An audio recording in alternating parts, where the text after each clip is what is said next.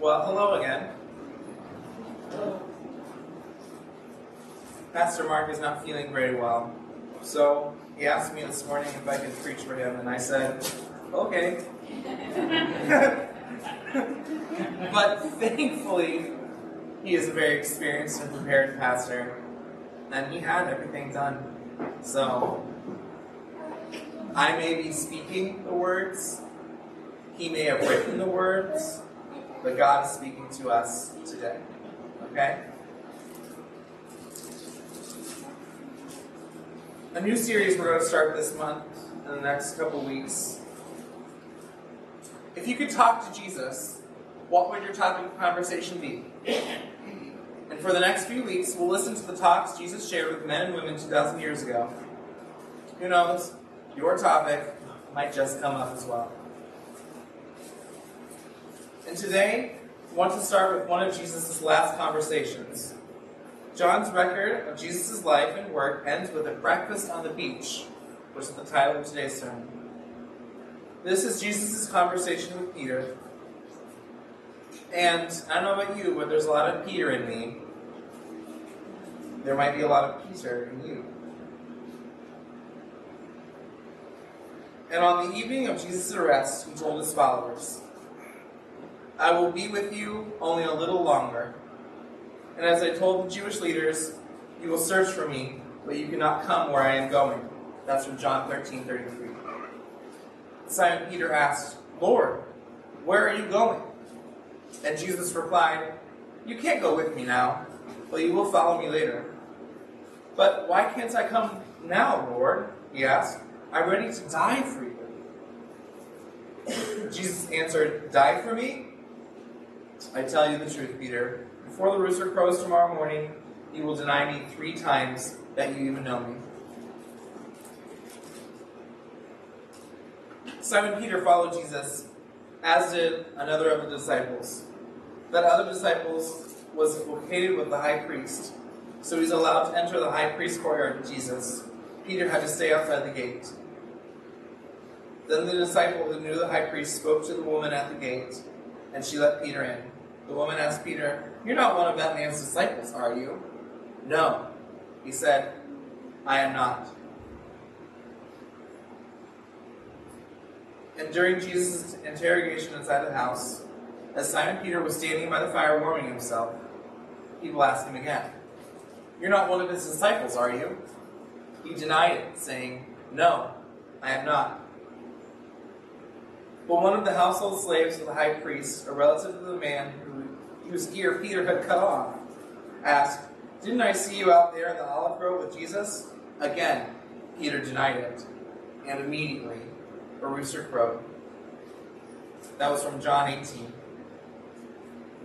After Jesus' crucifixion, death, and burial, the dawn of the first Resurrection Sunday broke in Jerusalem. Mary Magdalene became the first apostle, or sent one.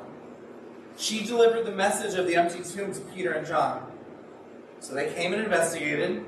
John believed something, and Peter went away confused. Several of Jesus' disciples ended up on the shores of the Sea of Galilee. Peter decided to go fishing. 6 others went with them, and they fished all night and caught nothing. In the morning, they saw a man standing on the beach. It was Jesus, but they did not recognize him. He told them to cast their nets on the right side of their boat. They did, and they caught so many fish that they couldn't haul in their nets. Finally, they brought the huge catch to land and found Jesus waiting to serve them breakfast on the beach. And this is how the story goes. John 21:15 through 19 says, when they had finished eating, Jesus said to Simon Peter, Simon, son of John, do you love me more than these? Yes, Lord, he said. You know that I love you. Jesus said, feed my lambs. Again, Jesus said, Simon, son of John, do you love me? He answered, yes, Lord. You know that I love you. Jesus said, take care of my sheep. And the third time he said to him, Simon, son of John, do you love me? Peter was hurt because Jesus asked him the third time, do you love me? He said, Lord, you know all things. You know that I love you. Jesus said, feed my sheep. First point. Jesus' first words to Peter are a question. Do you love me? 3 questions, followed by 3 answers. Jesus asked you and me the same question. Do you love me? Not, what did you do for me? Not, I knew you would fail me. Not, I told you so. But, do you love me? Samuel Logan Brindle, one of the early leaders in the Salvation Army, confessed that his biggest temptation was to do something for Jesus every day before he spent time with Jesus. Jesus asked us, do you love me? Time given to connecting with Jesus is never wasted. God's not in a hurry. Again, Jesus asks us, do you love me? If you and I are too busy to pray, then we're taking charge instead of waiting and trusting on God. Point 2. Then Jesus authorizes Peter for service. Shepherd my sheep. Feed my lambs. Take care of my sheep. Feed my sheep. These words aren't just for pastors and for preachers. Jesus tells all of us to care for one another. And John 13:35 says, your love for one another will prove to the world that you are my disciples. You and I, we're responsible for one another. Just as the last 2 weeks we talked about love and unity and love and walking in light, we must love one another. Now back to Jesus and Peter's conversation. Jesus says, very truly I tell you, in verse 18, when you were younger and you dressed yourself and went where you wanted, but when you are old, you will stretch out your hands, and someone else will dress you and lead you where you do not want to go. Verse 19 says, Jesus said this to indicate the kind of death by which Peter would glorify God. Then he said to him, follow me. 3. Jesus holds nothing back from Peter. Where you do not want to go, he says to him. This seems to be a particular application of Jesus' invitation to all of his followers. And if any of you wants to be my follower, you must follow, you must turn from your ways, take up your cross daily, and follow me. Luke 9:23. And no one picks up a cross expecting life to go on as it always has been. We must remember this. Jesus isn't inviting us to a life of comfort and of ease, but one of surrender and sacrifice. Our highest desire shouldn't be for our will to be done, but for his will to be done. And Jesus is inviting us to die to our own lives so that we can live moment by moment, day by day, for him.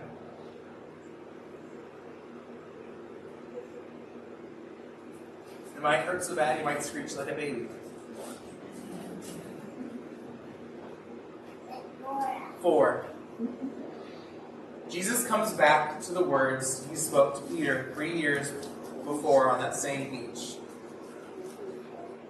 Follow me. In Matthew 4:19, Jesus says, come, follow me, Jesus said, and I will make you fishers of men. And if any of you have seen The Chosen, this scene is really, really cool when Jesus calls Peter to follow him on that beach. I would challenge you to go watch it, to go find it, and see for yourself. He issued the same call to people today. Take up your cross daily and follow me. What does he mean when he says that, though? He means, come with me and learn to care for those who curse you. Find joy in respecting those who despise you. Experience peace in the Holy Spirit's presence, no matter what happens around you. Today's sermon in a sentence is, when Jesus forgives and restores, he also transforms. Okay? May I invite you to consider these questions with me? In what ways are you growing to love as Jesus loves? How can you tell you need him more today than you did yesterday? When was the last time you were flooded with compassion for a broken-hearted person? What happened? How do you know that your nature is increasingly marked by love, joy, peace, patience, kindness, generosity, faithfulness, gentleness, and self-control? How do you know that there's evidence of fruit in your life?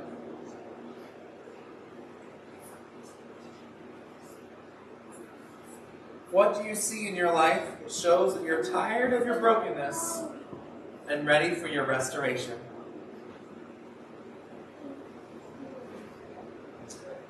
The conversation between Jesus and Peter reveals that we've overlooked a vital part of Jesus' work. Devotional author J.D. Walt, who writes for Seedbed, describes it as this: the gospel is a radical solution to a catastrophic problem.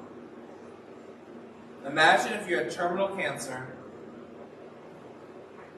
and the doctor told you that all you needed to do was to believe in the effectiveness of the treatment.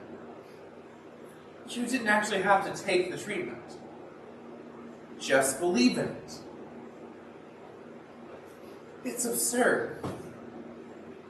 You would go to your grave believing in the treatment, yet never actually having been treated.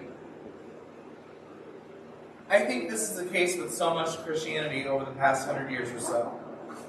We've wanted to reduce following Jesus to its lowest possible threshold, to the point where we simply want to know if you've made a decision. The problem with this? Trusting Jesus is not a transaction. It is an absolute and complete abandonment of oneself to God. It is the shifting of the center of gravity from self-determination to revolving all of life around Jesus and his kingdom. Where do we ever get the idea that believing something in your head or saying that you believe in the truth of something could somehow add up to following Jesus? When Jesus forgives and restores, he also transforms. Jesus asks us, do you love me? Because loving him will change you from the core of your being, inside and out. Jesus commands us, take care of my sheep. Because your loving actions for each other will draw others into his kingdom family. Jesus tells us, you will go to where you don't want to go. Because loving people as he loves them costs us deeply. It's like taking up a cross. Nothing will ever be the same again. Jesus calls to us, follow me. Because he leads us from now on. His plan becomes our plan. His agenda becomes our agenda. He's in charge. He is our King. When Jesus forgives and restores, He also transforms.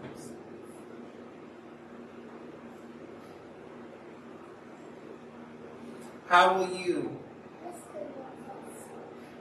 live your life today that says you're following Jesus? What will your day look like? What will your week look like? How will your conversations be? What will your mindset be? What will your heart feel? These are the questions that I have for myself. As I looked at this sermon, I thought, how can I be like Jesus? And why don't I ask myself that question all the time? It's what He wants. He loves us, so we must love ourselves and others as He loves. Thank you for connecting with us. Don't forget, you can join our Champions of Hope Facebook group using the link in our description online. You'll receive unique content and opportunities to connect with others who are infusing the hope of others, the hope of Jesus to others. Let's extend our arms out in receiving the blessing. On the evening of the very first resurrection day, Jesus came and stood among the disciples. They rejoiced when they saw Him. Jesus stood among us during this time of worship. We rejoice when we meet Him. Jesus says to His disciples, "Peace be with you. Just as the Father sent me, I also send you." He breathes on us and says, "Receive the Holy Spirit." Holy Spirit, fill us with your love and your power. You are sent. Go with Jesus.